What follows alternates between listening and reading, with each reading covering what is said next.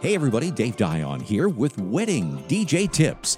Today's podcast episode, Dogs and Weddings. My wife and I have a Cavalier King Charles Spaniel. Very sweet dog, very shy, and typically barks suddenly at strangers. So, not so sure he'd be a good candidate for a dog at a wedding. Over the hundreds of weddings I've done over the years, numerous couples have decided to include their dog in the wedding. Many couples see their dog or treat their dog as though it's their child. And a lot of couples wouldn't think twice about not incorporating their dog into the wedding somehow.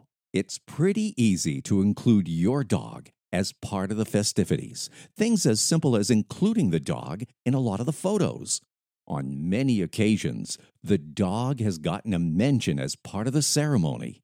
There have been countless couples that have had their dogs serve as the ring bearer for the processional during the ceremony. Now, one of those little details, you'll want to make sure that you have a wedding day sitter, for your dog's comfort.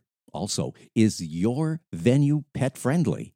And also, are your guests comfortable around dogs?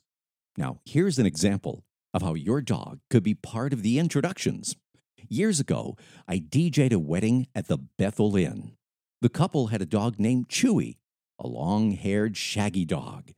I had everybody lined up and ready to go for intros, ran back over to my DJ booth, and started up the intro music.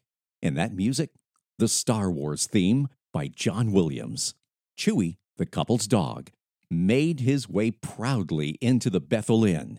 Everybody stood and roared. It was one heck of a moment. A standing ovation for the couple's dog. Well, anyway, there's lots of ways to incorporating your dog into your wedding day. And that's my take on dogs.